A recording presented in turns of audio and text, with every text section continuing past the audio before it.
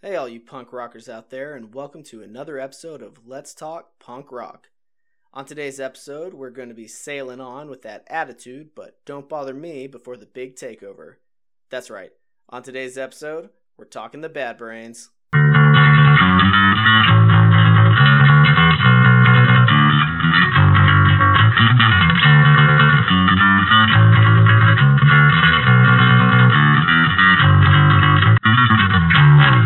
Alright, so as I said before, we're hitting one of my personal favorites and a hugely influential band in the hardcore scene, the Bad Brains. But these guys are one of those amazingly talented bands that didn't have to stay in one genre. They were capable of pulling off crazy high-energy hardcore music, reggae, and metal all in the same show. That's right, all in the same show. You can easily find footage of these guys playing CBGBs, and the switch between genres is insane. Check it out. Now, a lot of today's episode is going to be split between talking about the band as a whole and talking about the main lead singer, HR. HR, originally meaning hunting rod, presumably for the staff that he would walk around with, though I found some theory that it was more for his way with the ladies. I'll leave that for you to decide. There's just so much information on HR out there and crazy stories surrounding this guy. If you don't believe me, I highly recommend watching the documentary Finding Joseph I, or reading the book of the same name. So to get started, HR, born Paul Hudson, was born in Liverpool in 1956. He moves to Jamaica when he's 3, where his mother was originally from. His dad was from Alabama and served in the Air Force. As with most military kids, there was a lot of moving around. They were living in places like Texas, Alabama, New York, and eventually settled down in D.C. Although HR and his brother Earl Hudson had played in a pseudo-band as younger kids, HR on ukulele, Earl on some cardboard drums with a snare, and 2 neighbor kids with their guitars, he found himself more on the athletic side of things growing up. He was described as very athletic, participating in pole vaulting, track, swimming, and briefly football until a bad tackle turned him off of the game. All of these athletics would come to play a major role in just one of the things that would later define what the Bad Brains brought to the table as a serious band worth seeing. He'd been described as an awkward child, but music really helped him come out of his shell more and stop avoiding people. Now that bit of background of the singer and his brother Earl, drummer of the Bad Brains, is out of the way, let's get into the band's history itself. Now, the Bad Brains didn't get their start the way most punk bands do. Of all things, these guys were already in a band playing jazz fusion music in 1976. That's right, jazz fusion helped give birth to one of the most iconic hardcore groups of punk rock history. They were called Mind Power. Pretty awesome transition of band names to go from Mind Power to Bad Brains, if you ask me.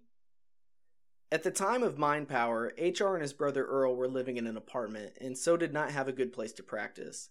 They found their practice space in their friend Alvarez Tolson's basement whenever his mother would go out. They would practice at this home until HR's family moved into a house. They eventually started charging 50 cents to people for parties they would play at. Mind Power would never really take off, though.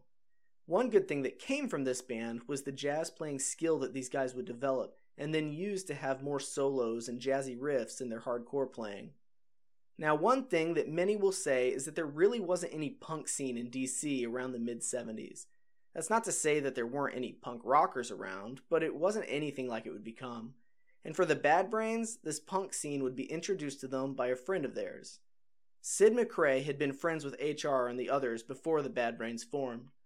One day, he came to visit Daryl Jennifer, the bass player of the Bad Brains, covered in his safety pins and bringing his punk albums.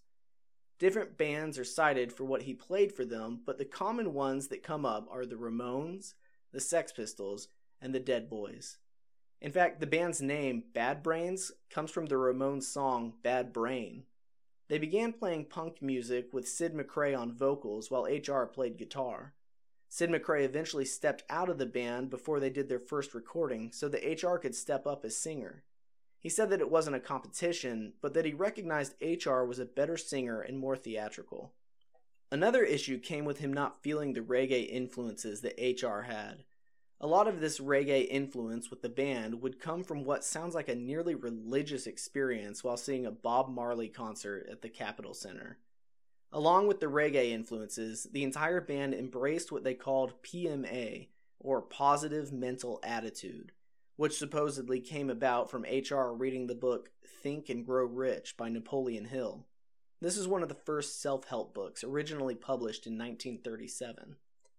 Thanks to being a super high-energy punk group in DC, they quickly gained a strong following. Getting gigs was still not particularly easy for the band. The song Banned in DC is not necessarily true in the sense that they were banned, but it was difficult to get shows after venues would talk with one another. Have a listen.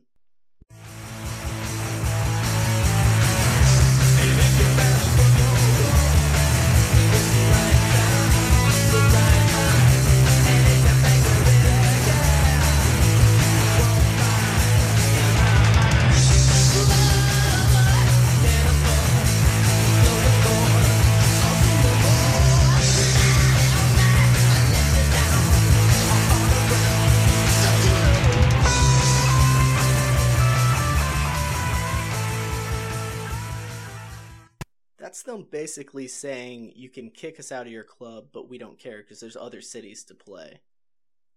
One example of why they were being banned from these venues comes from where they were playing a show in the upstairs of a building that had a nicer restaurant below. The kids watching the show started a pogo, which is a sort of dance where you jump up and down, and it caused a whole bunch of noise and the chandeliers to rock back and forth below, upsetting the people eating their dinner. Now, where it seemed the Bad Brains might get their first big break came along after they opened for The Damned in DC. This show is at a place called the Bayou. After the show, the Bad Brains would end up heading to the UK to meet up with The Damned. Unfortunately for the band, things didn't work out the way they'd hoped. They headed to New York first on their way. This was originally supposed to be a short stopping point for them. Earl had to sell his drums to make the money for tickets to fly over to the UK. The real trouble came when they arrived in the UK, though. As the band was going through customs, an empty vial was found in one of their bags. Nobody is sure what the vial held originally, but it's suspected to have been cocaine. Either way, that's what the customs agents took it as, and the band was sent back to the US. So now, this band is back in New York with no drums, and to make it worse, their guitars had been confiscated as stolen. They are now a band with no equipment and no money. Their time in New York was far from easy. They were homeless most of the time. They spent a lot of nights sleeping on park benches and selling weed to be able to afford food. At times they would crash at other bands' places like the Mad or the Stimulators. Oftentimes they'd be borrowing the equipment from these bands to play their own shows. Eventually, they found themselves playing at the now famous club CBGB's. They would play this place almost every night they could. If you're looking to see the high energy these guys brought to the stage, you should search for a recording of one of their CBGB shows. Even watching this kind of performance in video will get your energy going, so I can only imagine what it must have been like to experience it live. One story I found about these shows comes from an old reggae term, mash it up, which HR would say at these performances. When he'd say this, the crowd would go crazy and just start tearing things up. I found a nice theory by Ian Mackay about this, where he thought maybe with HR's Jamaican accent it sounded more like mosh it up, and that's what caused these fans to go ballistic. It was like a mosh pit. But there's no real evidence for this. Finally, the band gets a break when this guy Jimmy Quid of the Dots helped them get into a recording studio. Here they would record their first single, Pay to Come.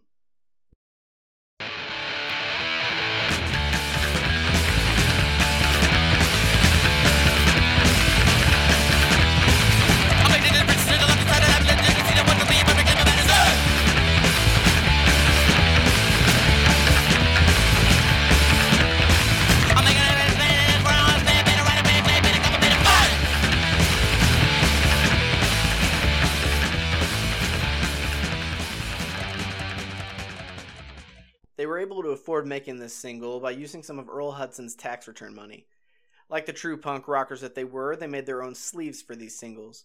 They would then take these singles and sell them at their shows. They only had about 500 of these original singles made, so if you get your hands on one of those, keep it close. The quality is astounding for a first single, and Earl Hudson mentions them having an unwritten rule of giving 110%. These guys were not just screwing around. Eventually, they find their first manager, Mo Sussman, working at a restaurant called Max's Kansas City. I'm not really sure how they found this guy, but they did, and he had some potential connections for them with bigger labels like EMI. The first meeting starts out like you'd expect. HR comes in full force and plops himself down across from this guy, basically telling him that he's going to be their manager. Mo sets them up with a place to live and some new equipment, which is pretty huge considering how they were getting on before.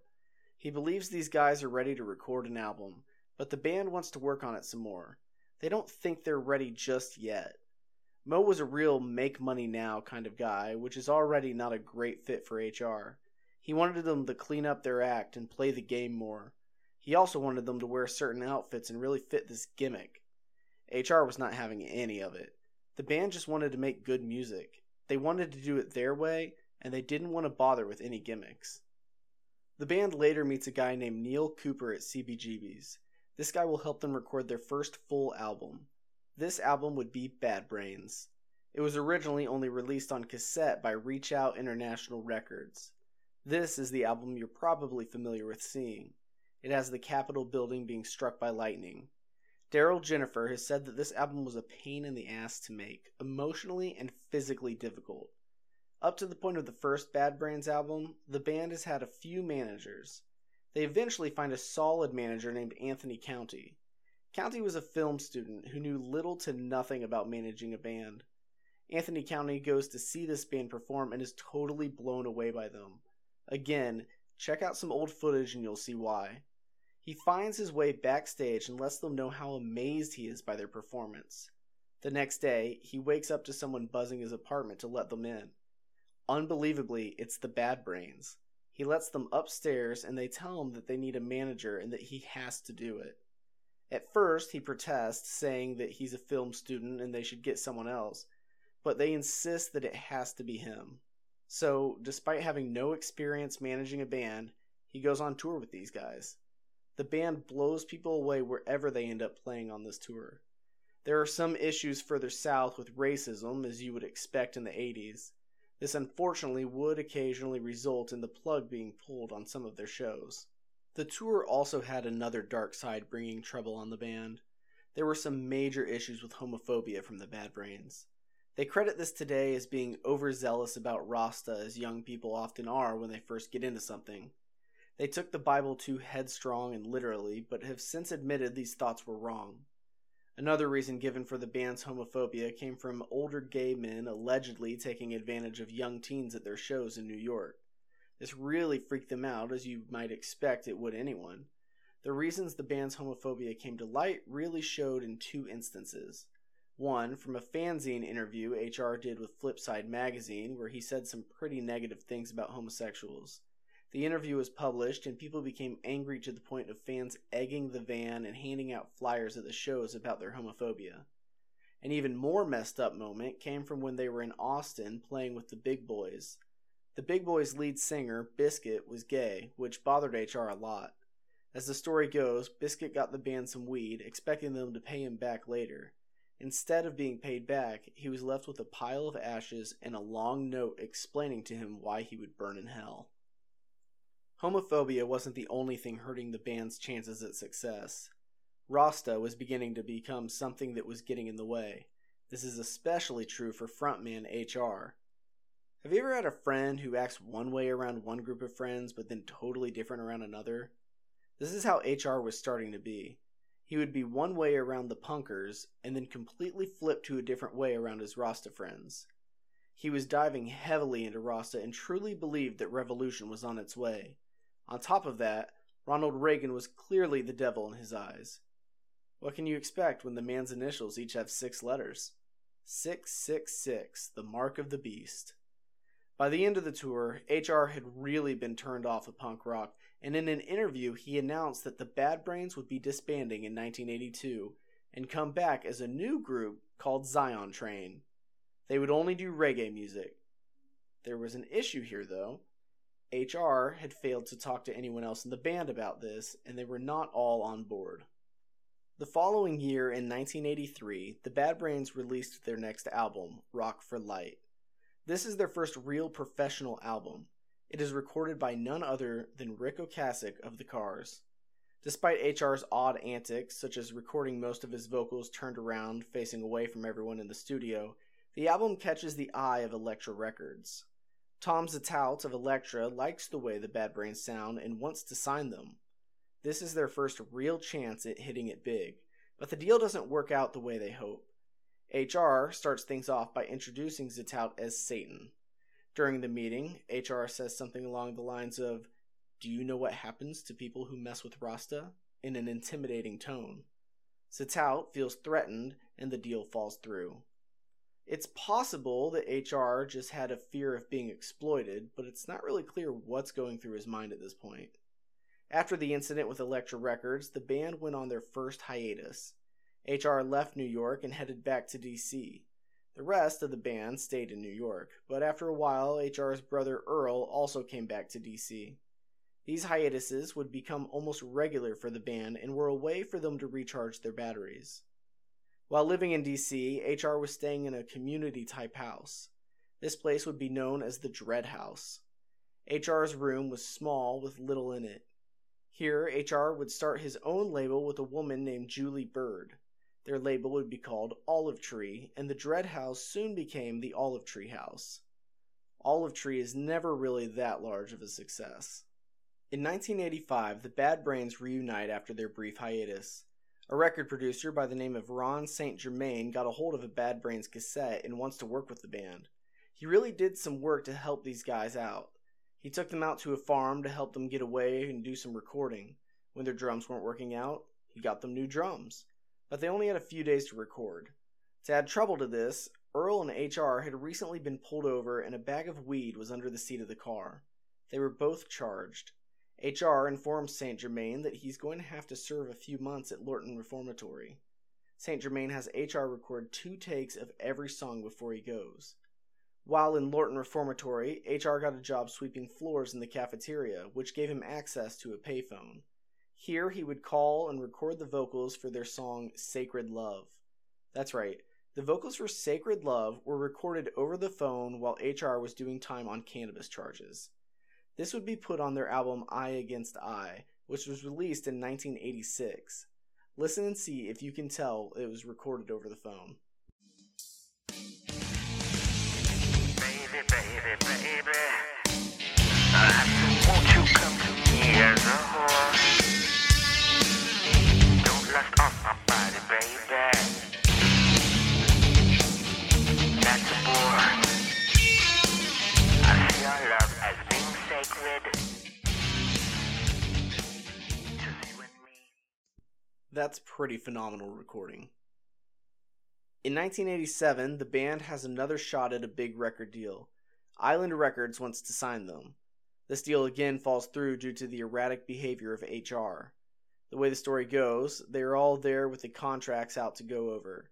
HR excuses himself to use the restroom.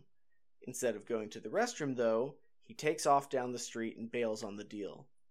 Now, Island was the record label that really made Bob Marley a household name. If you recall, Bob Marley was a huge influence for this band, especially HR. There are some theories that HR felt Island had wronged Bob Marley in some way or hurt reggae music. It's possible that this was another case of him wanting full control and making it all about the music instead of money. If they had gotten this deal, it's likely they would have gone on tour with U2 after their release of Joshua Tree. Although they did not get to be the openers for the Joshua Tree tour, the band did still go on tour in 1987 to promote Eye Against Eye. At the end of this tour, though, HR and Earl Hudson quit the band again. In 1988, a new singer comes in to replace HR on tour. This new singer is Taj Singleton. Replacing Earl Hudson is Mackie Jason, the original drummer of the Cro-Mags. In the same year, the Bad Brains sign with Caroline Records and record the Quickness album with Taj on vocals. I'm not sure what the issue is exactly here, but Taj is not fitting well with the band. HR comes back and writes new lyrics and re-records over what Taj Singleton had done. This effectively removes him from the album. Earl Hudson also rejoins the band at this point for the Quickness tour. The tour is not without its complications. HR occasionally refuses to sing at scheduled shows, and at one point, a fight breaks out on the bus between HR and bassist Daryl Jennifer. HR gets off the bus and starts walking on his own down the road. Daryl follows behind trying to calm him down, and they eventually make it to the show. In response to all this, Daryl cuts his dreads off. This is a huge statement against HR. HR and Earl Hudson leave the band again after this tour, and HR is replaced by Faith No More's Chuck Mosley. Shortly after this, the Bad Brains break up again entirely. This breakup lasts until around 1991 when Israel Joseph I receives a call at his mother's house. The call is from Daryl Jennifer asking him to audition for the Bad Brains. He says he got his number from some girl. Epic Records signs the Bad Brains in 1993, and the band records their album Rise with Israel Joseph I on vocals and Mackie Jason on drums again. The album does not go well, and the band is dropped by Epic. Not all is lost here, as the band then gets signed to Madonna's label Maverick in 1995. They record the album God of Love, with Rick Ocasek producing again. With this, they go on tour that same year with the Beastie Boys for their Ill Communication tour. The tour seems to follow the trend that the band has had so far. HR continues to create trouble with his aggressive and unpredictable attitude. For one of the first shows on the tour, HR refuses to come out of the back of the tour bus. When he does, he backhands his brother Earl and puts the road manager in the hospital. Luckily, Tony County, the road manager, doesn't press charges. But unfortunately, the police are still called and HR is found to have weed on him. He is then arrested and deported, putting an end to that piece of the tour. After this trouble, HR comes back and apologizes for his actions with County, and the Bad Brains are back on a US tour. This time, they're touring with a then little-known band, the Deftones. As if bad touring luck is predestined for these guys, this one will end in trouble as well. HR is back to his odd behavior, handcuffing himself to a girl for most of the tour. The thing that caused the real trouble for the Bad Brains, though, comes from when they play a place called the Bottleneck in Lawrence, Kansas. HR takes one of those heavy mic stands and cracks it over a guy's skull and knocks him out. Now, I found a few stories of what prompted that action that night, and it seems nobody is really certain, not even HR. I've heard that the guy was spitting on HR and he lost it. I've heard that HR saw the guy point a gun at Daryl Jennifer and he was defending him. And the story that comes up the most is the guy was a skinhead who was being too rough with his girlfriend. HR told him to chill out, and then the guy got more aggressive, so HR took him down. I have no idea which story is the true one, but the fact is that the guy was knocked out and HR was arrested. The Bad Brains deal with Maverick Records was over. The Bad Brains again break up after this, and real touring nearly stops for the band. In 1998, the band changes their name briefly to the Soul Brains and records an album with Adam Yauch of the Beastie Boys. This album is still unreleased. The reason for this name change is questionable as well, but the most acceptable reason is just HR not wanting to use the word bad anymore. He was fully into Rasa and did not want the negativity that came with being bad anything. They continued to call themselves Soul Brains until 2001. From here, I couldn't find a whole lot that the band was up to for a while other than recording albums. In 2001, the band reunites as Bad Brains and records Live at Maritime Hall.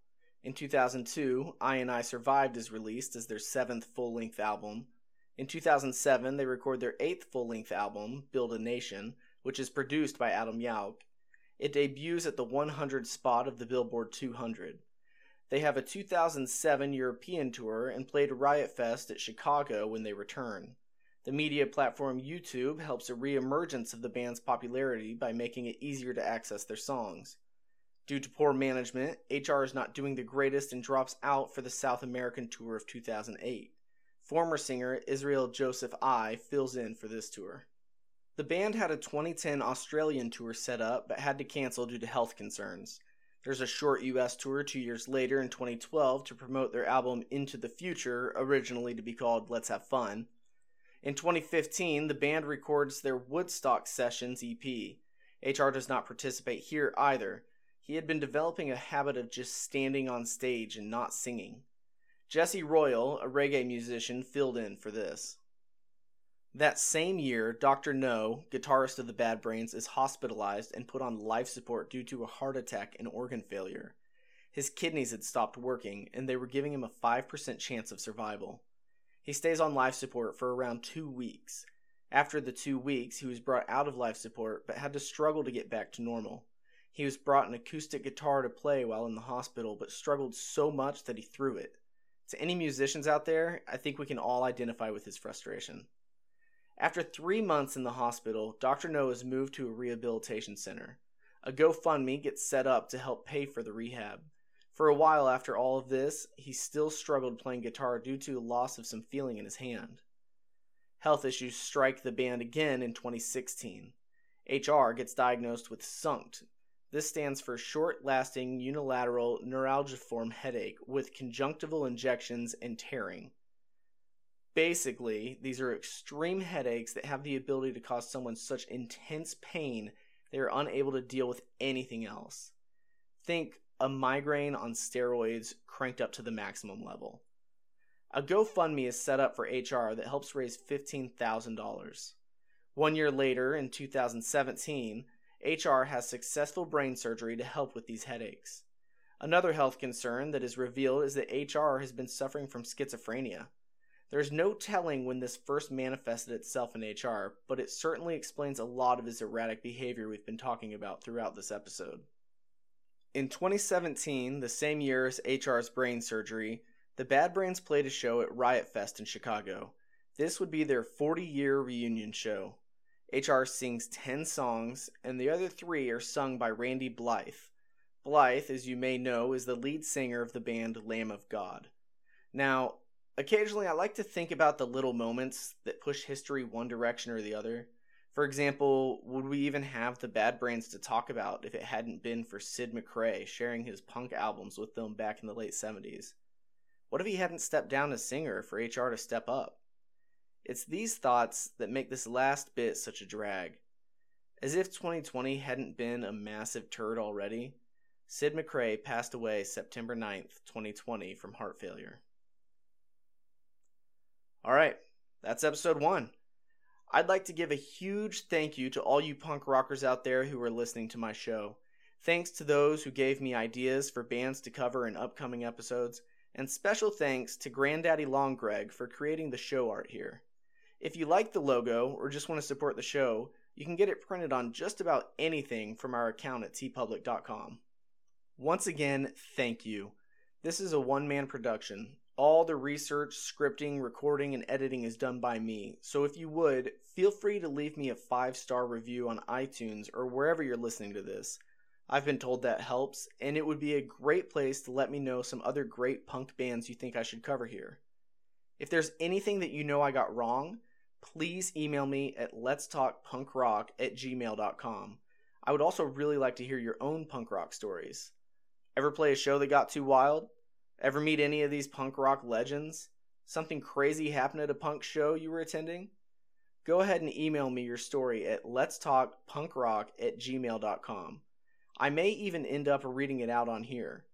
My idea is to get a phone line set up for this podcast that you can call in and share your stories, but for now, the email will have to do.